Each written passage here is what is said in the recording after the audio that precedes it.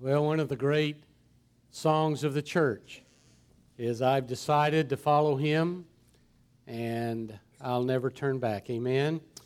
Well, gang, listen, we're glad you're here. A little bit different day today. We know some guests are here because of this special day.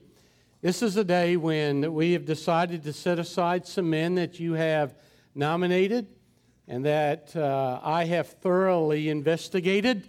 And now that we've talked through and visited with, and today that we've come to set them aside, ordain some as deacons, install some who have already been ordained as deacons. You may be wondering, well, why would you do that on a Sunday? Usually, it used to be in the olden days, we would have afternoon meetings and afternoon questions and answers, and then have kind of a quick service. Well, our thinking was, and we did it in the first service as well, is that these are not my deacons. Praise God. They're your deacons.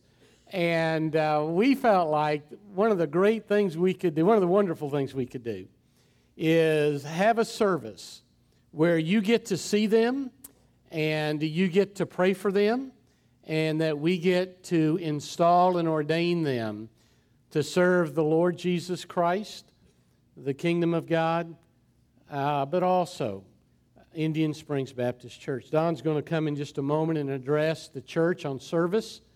Our deacons, for our guests today, if you're wondering what deacons do, our deacons don't rule.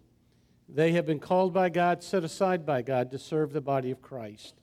And I have to tell you, we pick on deacons and we make fun of them. I are one, and I was picked on and made fun of. But there's not a greater group of men in Indian Springs Baptist Church than the deacons who serve the body of Christ here. Through the years, I've just been so honored and I've been so humbled by those that we have set aside. Today we're going to do the same thing. And it's an incredible blessing for a pastor to have men that he loves, men that he believes in, and men that the church believe in as well. I'm going to invite the chairman of our deacons, Chuck Cox, to come. Chuck's going to come, and he's going to invite those that will be deacons and their wives to come and sit here. Then after that, Brother Don's going to come, and he's going to bring a charge to the church, okay? After that, I have been assigned the responsibility of bringing a charge to the candidates. Following that, we'll have a laying on of hands, and then we'll close out with prayer. Okay, Brother Chuck, there he is. We've got a great chairman of deacons. He also is the King Kong for Little Debbie's. Amen. Amen.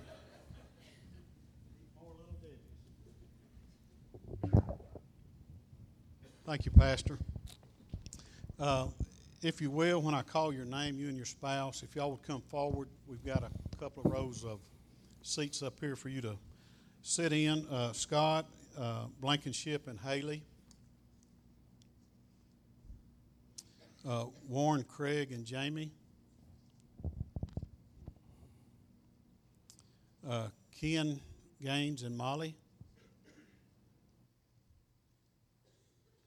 And Ken, we had the privilege of meeting your mom and dad when they came in. Randy Grable and Donna. Leonard LeCue and Dana.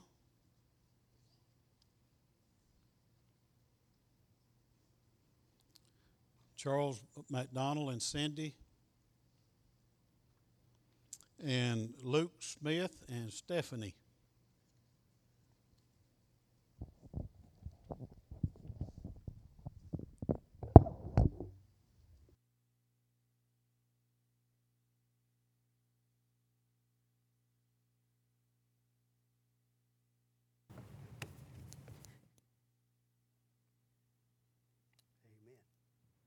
Amen. My task today is to give the charge to the church and be quick about it, all right? Because you're thinking, Don and Tom are both going to preach. It's going to be we don't have to worry about a line at the restaurant. Everybody's going to be gone by the time we get there. But if you have your Bibles, I promise that if you will listen fast, I will talk fast, all right? 1 Thessalonians, toward the end of the New Testament, 1 Thessalonians chapter 5. 1 Thessalonians chapter 5 And we're going to begin reading in verse 9. 1 Thessalonians chapter 5, beginning in verse 9.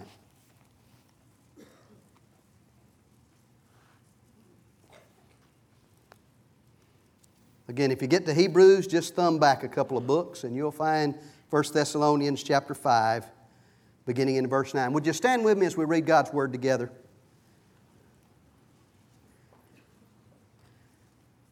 For God has not destined us for wrath, but to obtain salvation through our Lord Jesus Christ, who died for us so that whether we are awake or asleep, we might live with Him.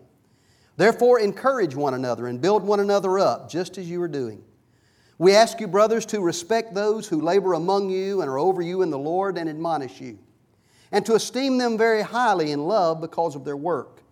Be at peace among yourselves, and we urge you, brothers, admonish the idle, encourage the faint-hearted, help the weak, be patient with them all.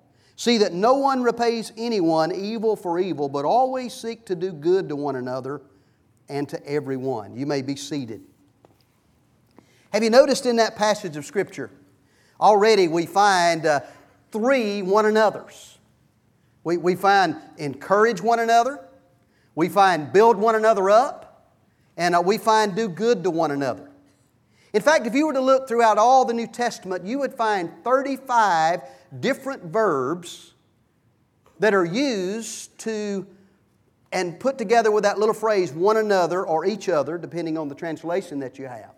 35 different times we are commanded to do something to one another or to each other.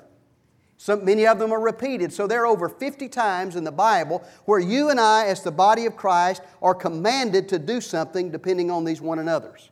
For instance, we're told to love one another, pray for one another, admonish one another, greet one another, serve one another, teach one another, accept one another, honor one another, bear one another's burdens, forgive one another, submit to one another, be devoted to one another. And here in this passage, encourage, build up, do good to one another. What does that mean? What do the one another's mean for you and me? It means that when you and I become a part of the body of Christ, that as we enter into the body of Christ, it's more than just having your name on a roll. When we come into the church, it means that we accept accountability and we accept responsibility.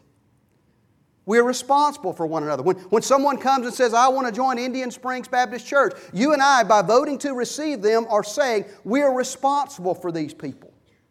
We're responsible for we're encouraging them in their spiritual growth. We're responsible for helping them grow to be like Christ. We're responsible for helping to meet their needs. All of these one another show a mutual responsibility.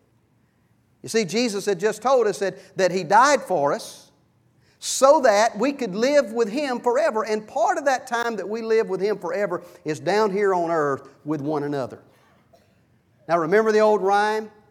To dwell above with saints we love, oh that will be glory. But to live below with saints we know, well that's another story. Right? In heaven we're going to be perfect. It's going to be easy up there. Down here we're far from perfect. And so it's a little bit more difficult. Part of the reason that these men have been set aside to join those who already serve our church, to serve as deacons, is they're what I like to call fellowship builders.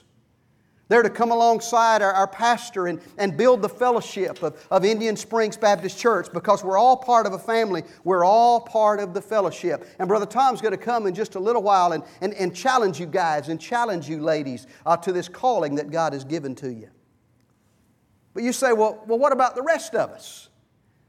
Those of us that aren't being set aside today to serve as deacons, what about the rest of us? Well, that's exactly who Paul is challenging here. In fact, he refers to the church of that day as brothers. Now, that would include sisters. But there were over 60 times in his letters that Paul used the word brothers or sisters.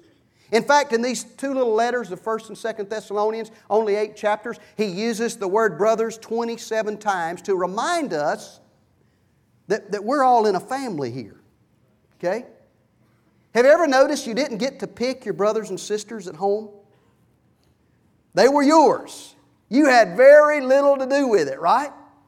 And it's the same in the body of Christ. God has chosen to place the members in the body as it pleases Him. And so all of us are here because God has placed us here. He didn't ask our opinion on it, did He? But He did give us as a church a responsibility. Now, what is our responsibility toward God and responsible to these men and their wives who are being set apart today? Well, first of all, the Scripture says that we should show them honor and respect. The Scripture says, respect those who labor among you and are over you in the Lord. Now this doesn't mean that there are those who are the chiefs and everybody else are Indians. Notice, respect those who labor. That word labor literally is a word which means toil which exhausts. It means hard work. And in our church, I don't know what it's like in other churches, but in our church, the office of a deacon is not some honorary thing where everybody just sort of sits back. But these men work and they serve, they build up the fellowship. It's hard work. It's not an honorary position. Therefore, it's no place for the lazy or the half-hearted. And so as a church, we're to respect them and give them honor. Notice he says, esteem them very highly with our love. Why? For their work's sake. Not because of who they are, but for the calling which God has placed on their lives. You see, our pastor, as great as he is, he can't do it all by himself. You know, if a church has 50 or 60 people, one man can pretty well take care of all the needs. But when a church grows to this size and even larger, there's got to be help. That's why we have a staff of pastors. That's why we have deacons. That's why we have Sunday school small group leaders. That's why we have care leaders in each small group. Because it takes everybody. Now, sometimes we think, well, the pastor ought to be able to do it all. In fact, someone wrote, I'd like to read these to you, some job descriptions for a church staff. Here's the pastor. Able to leap tall buildings in a single bound. More powerful than a locomotive. Faster than a speeding bullet. Walks on water. Talks with God. Worship pastor. Able to leap short buildings with a running start. Almost as powerful as a small automobile. Faster than a speeding BB. Walks on water if he knows where the stumps are. Is occasionally addressed by God. Student pastor, Mark. Runs into small buildings. Recognizes a locomotive 2 out of 3 times. Owns a squirt gun. Swims well. And mumbles to himself. And since our church secretary is sitting right down front, church secretary lifts buildings to walk under them, kicks locomotives off the tracks, catches speeding bullets in her teeth, freezes water with a single glance, and when God speaks, she says, "May I ask who's calling?" You see, our pastor, as great as he is, he can't do it all by himself. And so as we honor these guys and as we respect these guys, we got to allow them to serve and minister to us. You see, when a deacon or a staff member makes a visit, it's just like Brother Tom being there and making that visit. Don't say, well, my deacon came by, but I didn't see Brother Tom. Because it takes us all in the body of Christ. Show them honor and respect. But secondly, we need to learn to share the ministry with them. Because as we looked at last week, we're all called to ministry. Not all of us are called to be deacons. Not all of us are called to be pastors. But we're all called to ministry. We're all ministers. We're all set apart for service. And so Paul was writing to the church and he said, hey, you need to do these things together because you're called. Someone said, hey, all my church wants me to do is to show up, shut up, set up, and pay up. That's not all there is. In fact, Paul gives us a whole list of things that we could do to share the ministry with these folks who have been set apart. Now, number one, he tells us there that we're to admonish the idle or the unruly or the lazy. It was a word used of a soldier who was marching out of line. In other words, the whole platoon was going in one direction and this soldier was going his own way. You see, in the body of Christ, we're not called to be independent, we're dependent, right? We're all part of one body, and so we have to move together. You see, if you feel God leading you in one direction and all the rest of the church feels being led in the other direction, guess who's wrong? Because God leads us together. I went with a friend of mine to see his granddaughter in a little dance recital. She was 3 or 4 years old. And as we was watching her in the dance recital, She was doing something totally different than the rest of the girls. But being the proud grandpa that he was, he turned to me and said, "Look at Mandy. She's the only one that remembered the routine." You see, it's easy to think, hey, just because this is what I want to do, everybody else ought to join me over here. Doesn't work that way, does it, in the body of Christ? We move together, and so as members, we ought to warn those who don't want to go with us. Say, hey, why don't you come over here with us? Let's work together. Admonish the idle. Secondly, he said, I want you to encourage the faint-hearted. I want you to encourage those that are discouraged. Literally, the word means little-souled. Those people that are at the point of quitting, almost ready to drop out. Encourage the discouraged. Paramuthos means close speech. Get close to them. See, one of the dangers of a church our size is that as we get more people, and we got more people sometimes than we have chairs to put them in, we don't always notice those who have dropped by the wayside. Those who no longer attend. That's why every member of Indian Springs Baptist Church ought to be in a small group. Because it's in a small group that we accept accountability and that we accept responsibility. That's why we have small group leaders. In fact, if you're in a small group every week, you should either get a text, a phone call, an email, or a personal contact of some kind from your care leader or from your small group leader. Whether you're here or whether you're not here, that's the way we keep up with one another. That's the way we encourage one another and keep people from being discouraged. You see, when someone drops out, Scripture says we ought to hunt them up and we ought to help them up. You see, it's easy to say, hey, this person no longer comes. Would you take them off my roll? How is that being responsible? Out of sight, out of mind? We have a responsibility to minister to those folks. He says, also help the weak. Now, literally, that means hold fast. Hang on. Don't let them fall. This may be a weak person that is struggling with some addiction. It may be a weak person that's going through a trial in their life, maybe a death or a divorce or something like that. And their tendency is to drop out, to drop by the wayside. The Scripture says for you and me as church members, we're to hold on to those people. Don't let them leave. You know, it's hard for people to go very far if you're hanging around their waist. And that's literally the picture that Paul gives us here. Not just to say, well, you know, it's up to them if they want to come to church or not. We have a responsibility to them. So we ought to share in the ministry of these men by helping the weak, by encouraging the discouraged, and by warning the unruly. And then finally, we ought to support them in prayer. Over and over and over and over again, we see Paul asking for prayer. Remember those one another's? James 5:16 says, pray for one another. We definitely ought to pray for these men and their wives as they're being set apart today. In verse 17, here in this same chapter 5, he says, pray without ceasing. Pray continually. And then finally, just before he closes the book, he says, brothers, pray for us. And in just a moment, as we pray for these men, don't let that be the last time you pray for them.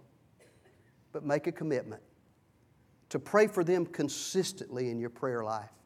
Because together, we're called by God to build the fellowship. Show them honor, respect. Share this ministry with them. Support them in prayer on a regular basis. Let's pray. Father, thank you for the privilege of prayer. Thank you for these that you've called out, for the commitment that they've made. But Lord, thank you for the calling that you've placed on the rest of us as well. Thank you for blessing us by putting us in a family like Indian Springs. And Father, help us to see that we're responsible to you and we're responsible to one another. Help us to live out our calling as well. In Jesus' name we pray. Amen.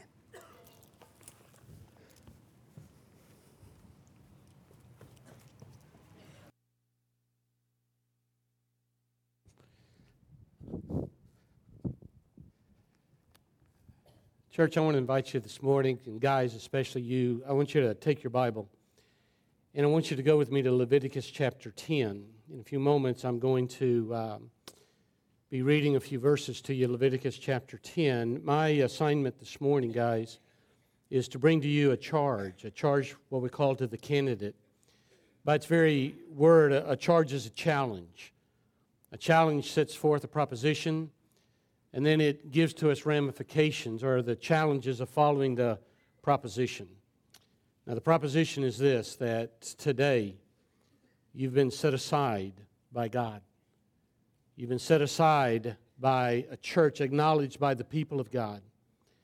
Man, I want you to know that because of the calling of God on your life, because of the church acknowledging the call of God on your life to be deacons of Indian Springs Baptist Church, your life will never be the same. It's a high calling. Men, and ladies, it's a holy calling that God has placed on your life. There's an expectation to this. There's an expectation from the people of God as they look at your life and see your life. There's an expectation from a holy, righteous God on your life. And I want you to know there'll be an explanation one day that you'll be called upon to stand before our God, our Lord.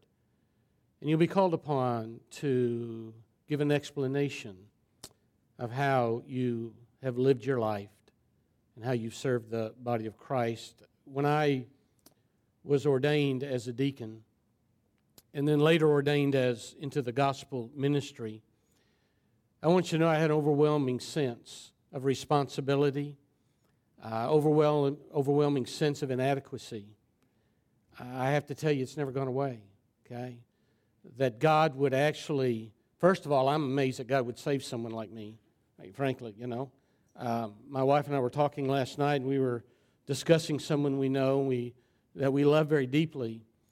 And we were discussing about the role of alcohol in this person's life. And as we talked, she asked me, she said, "Do you think he's an alcoholic?" And I said, "Honey, I don't know." But I said, if it wasn't for you and God, I would be. In fact, if you go by the medical definition, doc, wherever you are, I probably would be classified as one simply because of the nature that I have. And I told her, I said, "Paula, if it weren't for you, and if it weren't for God, I would be one, and I would be dead." And yet somehow God in His providence, somehow God in His sovereign way has called me to be a believer in Jesus Christ. Somehow in the mind of God, in ways I don't understand, He's set me aside at one point in my life, guys, to be a deacon of the body of Christ, the church of Jesus Christ. And then lo and behold, somehow in His providence, He decided that I was to be a pastor, that I was going to be a preacher of the gospel. And I have to tell you, my life's never been the same. There's an overwhelming sense of wonder about this God that would do that, and a sense of humility that God would do that. And I pray today that you'll always be overwhelmed by this moment in your life, and that there'll be a sense of wonder that God would do this. Some months ago, I started the year in Genesis, and I've waddled through Leviticus. If you've ever read through Leviticus, it's kind of laborious, isn't it? But I got to chapter 10, and I have to tell you, I found myself pretty much overwhelmed by what I was reading. And so, guys, I want you to know that as I speak to you on this subject today, I am speaking to myself, and there's some great fear here, and there's some intrepidation here. Because in chapter 10, in the first 3 verses, we find some guys that have been called by God to perform a function.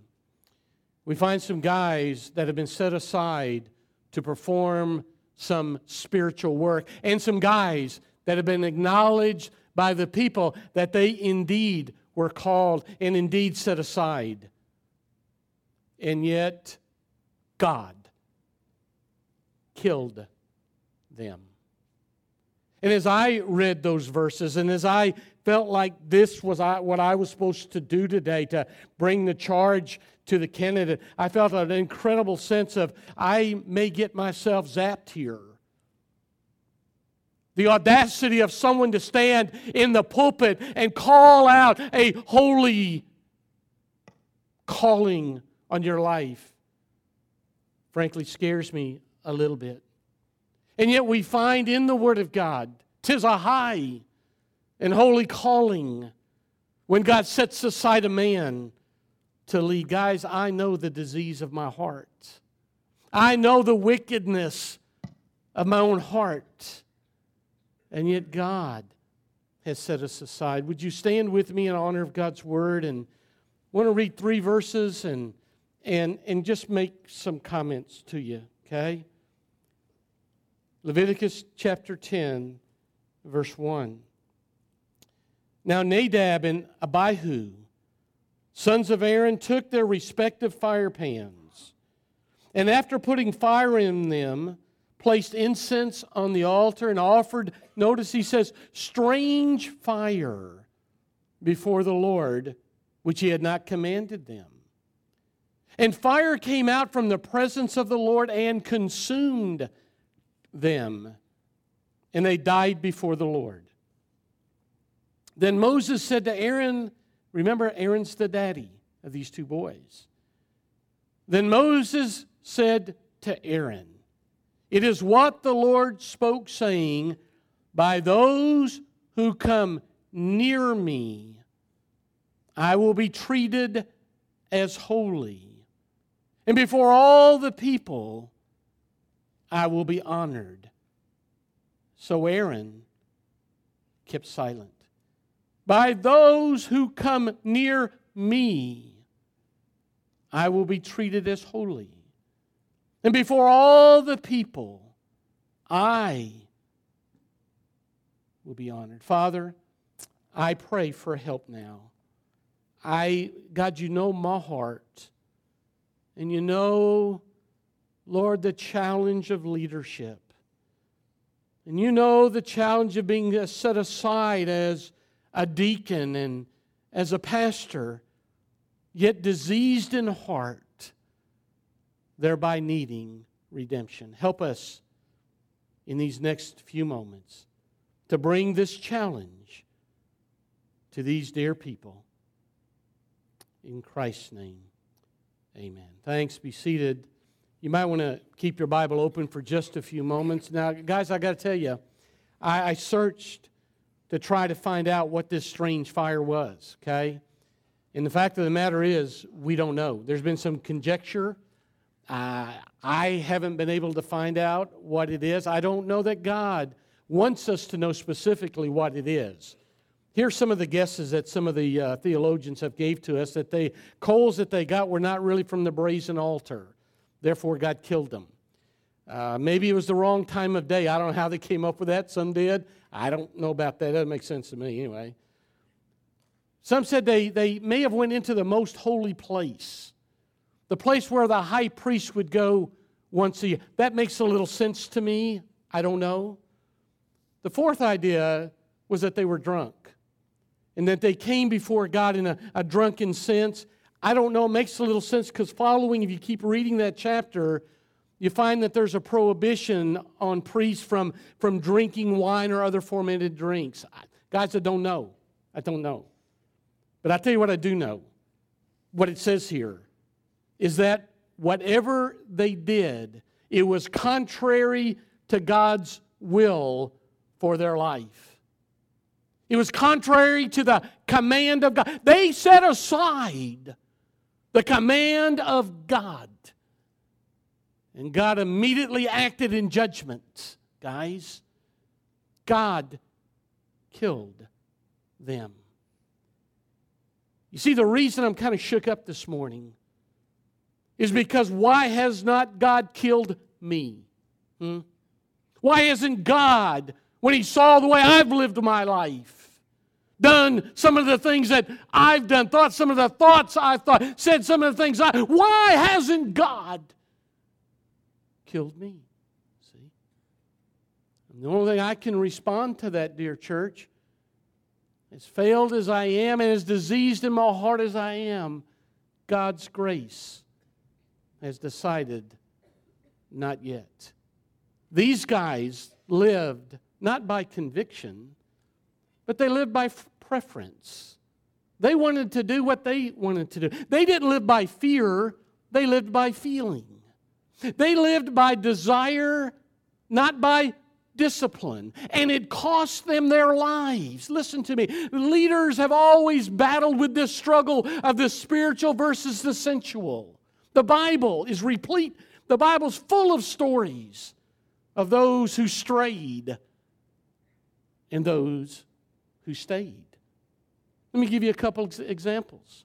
Samson's a wonderful example of one who strayed. In Judges chapter 13, here's what we hear about Samson. The Lord blessed him, and the Spirit of God stirred him.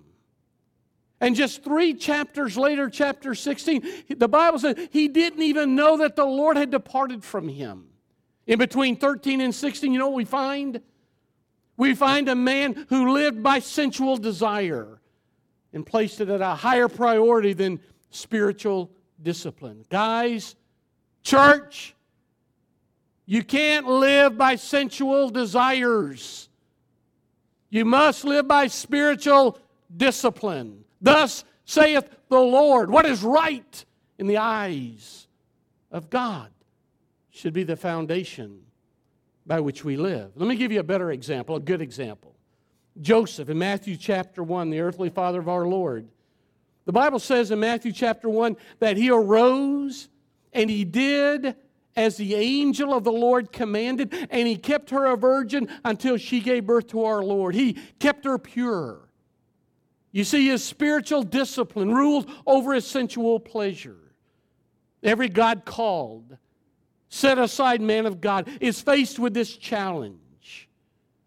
While we might think no one's up for the call, there are some men that are up for the call. You've been set aside.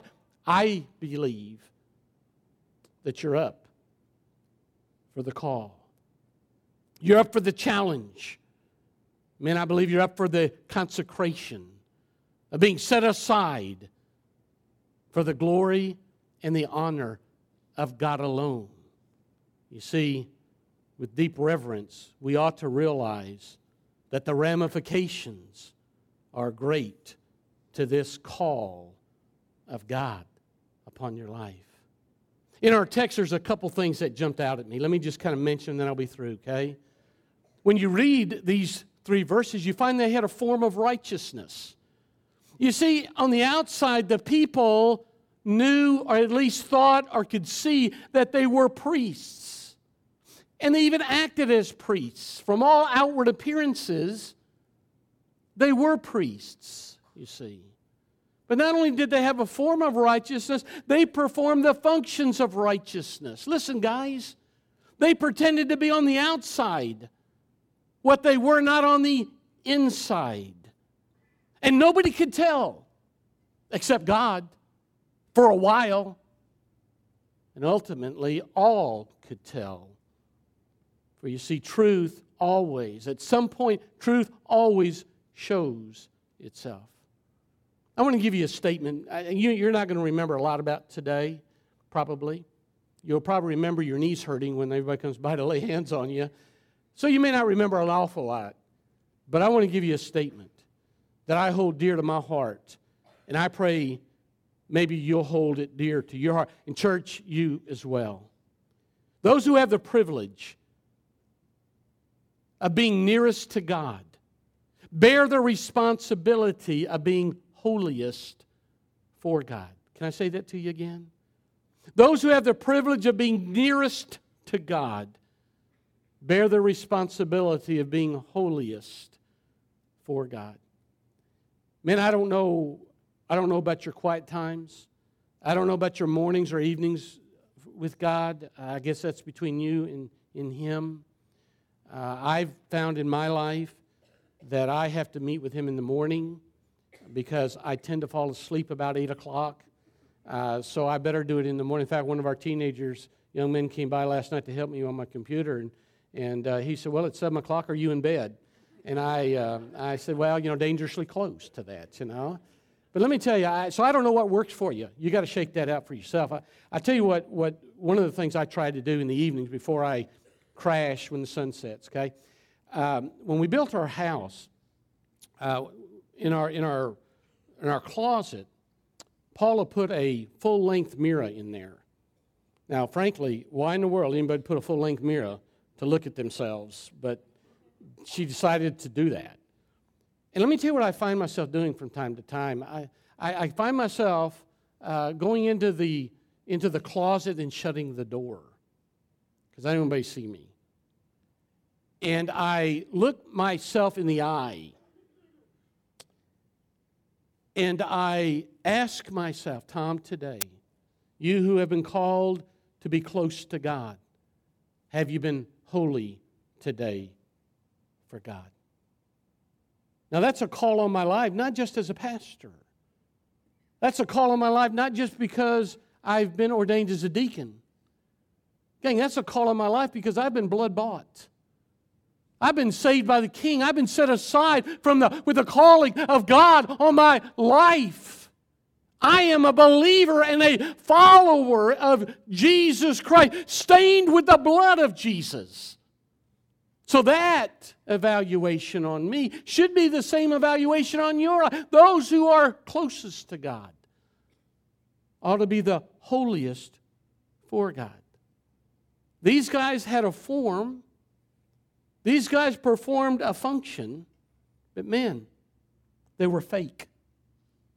They were fake. And God killed them. I want to challenge you. And I want to challenge myself. And I want to challenge our staff. And I want to challenge our church. Let's don't bring strange fire before the Lord. I know we're always challenged by our imperfections. God doesn't expect us to be perfect, okay? But God doesn't want us to be fake. God wants us to be genuine. God wants us to be real before Him. It should be for His honor and His glory, not for our own preferences. William Tyndale was a great man of faith. If you've studied much about church history, you've read about him, heard about him. Incredible man of faith. He gave his life for the cause of Christ and in Christ's Word. He had a really good friend. His best friend was a guy by the name of John Frith. We don't know much about John, really. What we do know is that right before he was burned at the stake for his loyalty to God's Word, he got a letter from William Tyndale. It was kind of a long letter. I'm not going to read it at all. There's a phrase, though, that ought to grip our heart. William Tyndale wrote to John Frith right before he was burned, and he said this: your cause is Christ's gospel. A light fire, if you will. A fire that must be fed with the blood of faith. He told this guy right before he was about to be burned, your cause is Christ. And the fuel of that fire must be fed by the blood of faith.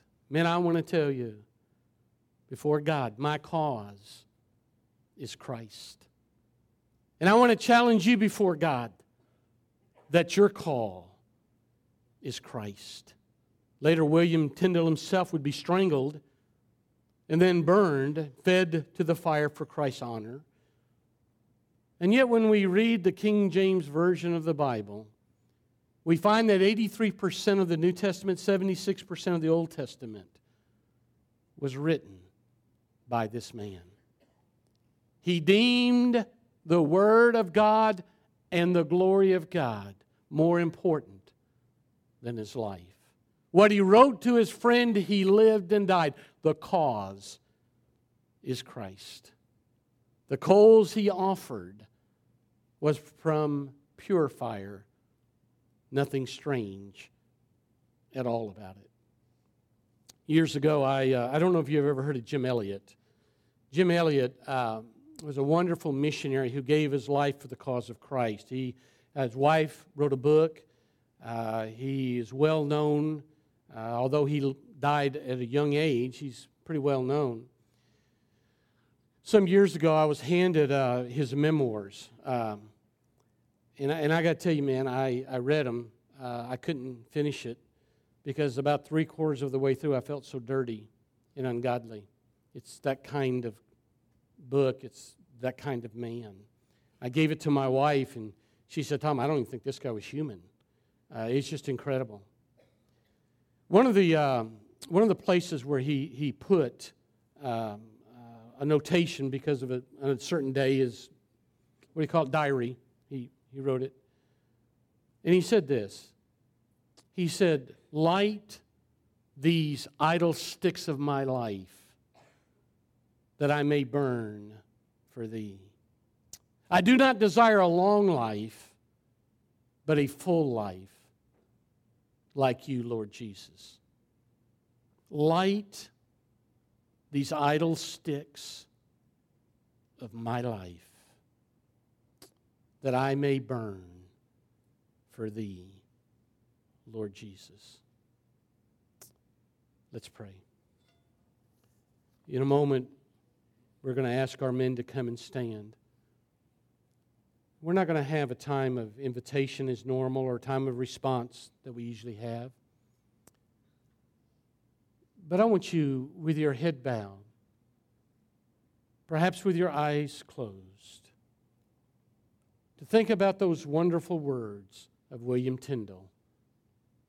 The cause is Christ. Can you in your heart say amen to that? Can you agree with Jim Elliot? Light these idle sticks of my life. God, I want to burn for thee. And if you could affirm that in your heart, say, I connect to that. Then I say to you, God bless you. That's what you're supposed to do. That's how you're supposed to live. But if there's some hesitancy there, and none of us are perfect, gang. We all struggle through this stuff. I understand. But if there's some hesitancy there, then in repentance to God, say, oh God, I want to be someone who offers not strange fire. I want to be someone who offers pure fire to you. Make me to be that kind of person. Father, I love you. God, there's a lot of things I haven't figured out in this world. Number one, why I'm still alive. Number two, why I'm saved. Number three, why I was ordained as a deacon and God now ordained as a gospel preacher. I don't understand. The pastor of a church, God. You know my heart. You know me. And God, you killed these two boys, but you didn't kill me. And that overwhelms me. And I bow and say thank you. God, today we're going to lay hands on a group of men. God, my prayer for them, number one is that, Lord, you put a hedge around them and their families, that you'll remove anything evil, any attack to destroy, that you'll protect these men and their wives and their children and their grandchildren. God, I pray provision for them, that they'll have just enough to do everything you want them to do. God, I pray that they'll realize that this isn't about them at all. It's about you. It's about your glory in the church, so that the name of the Lord Jesus will be magnified and He'll be glorified. Bless them, God. I thank you for their gift to Indian Springs. I thank you for their gift to their pastor. I pray for their wives in a very special. There'll be much joy in their heart knowing that their husband has been set aside for your glory. In Jesus' name, amen. All right, guys, I'm going to ask if you would to come and face the church and kneel if you would, please. Okay, if you guys will just come up. If your knees are not what they used to be, you can get a chair. Later we can get a crane to lift you if we need to. If you guys will just go ahead and kneel. If you have been ordained as a deacon or into the gospel ministry, either here or somewhere, in the past, whatever, we'd like to invite you to come and quickly lay hands and pray for these men. Would you do that just now, please? Very quickly move through. And may want to start on one end over here, guys, if you would, and move this way. Be a little easier.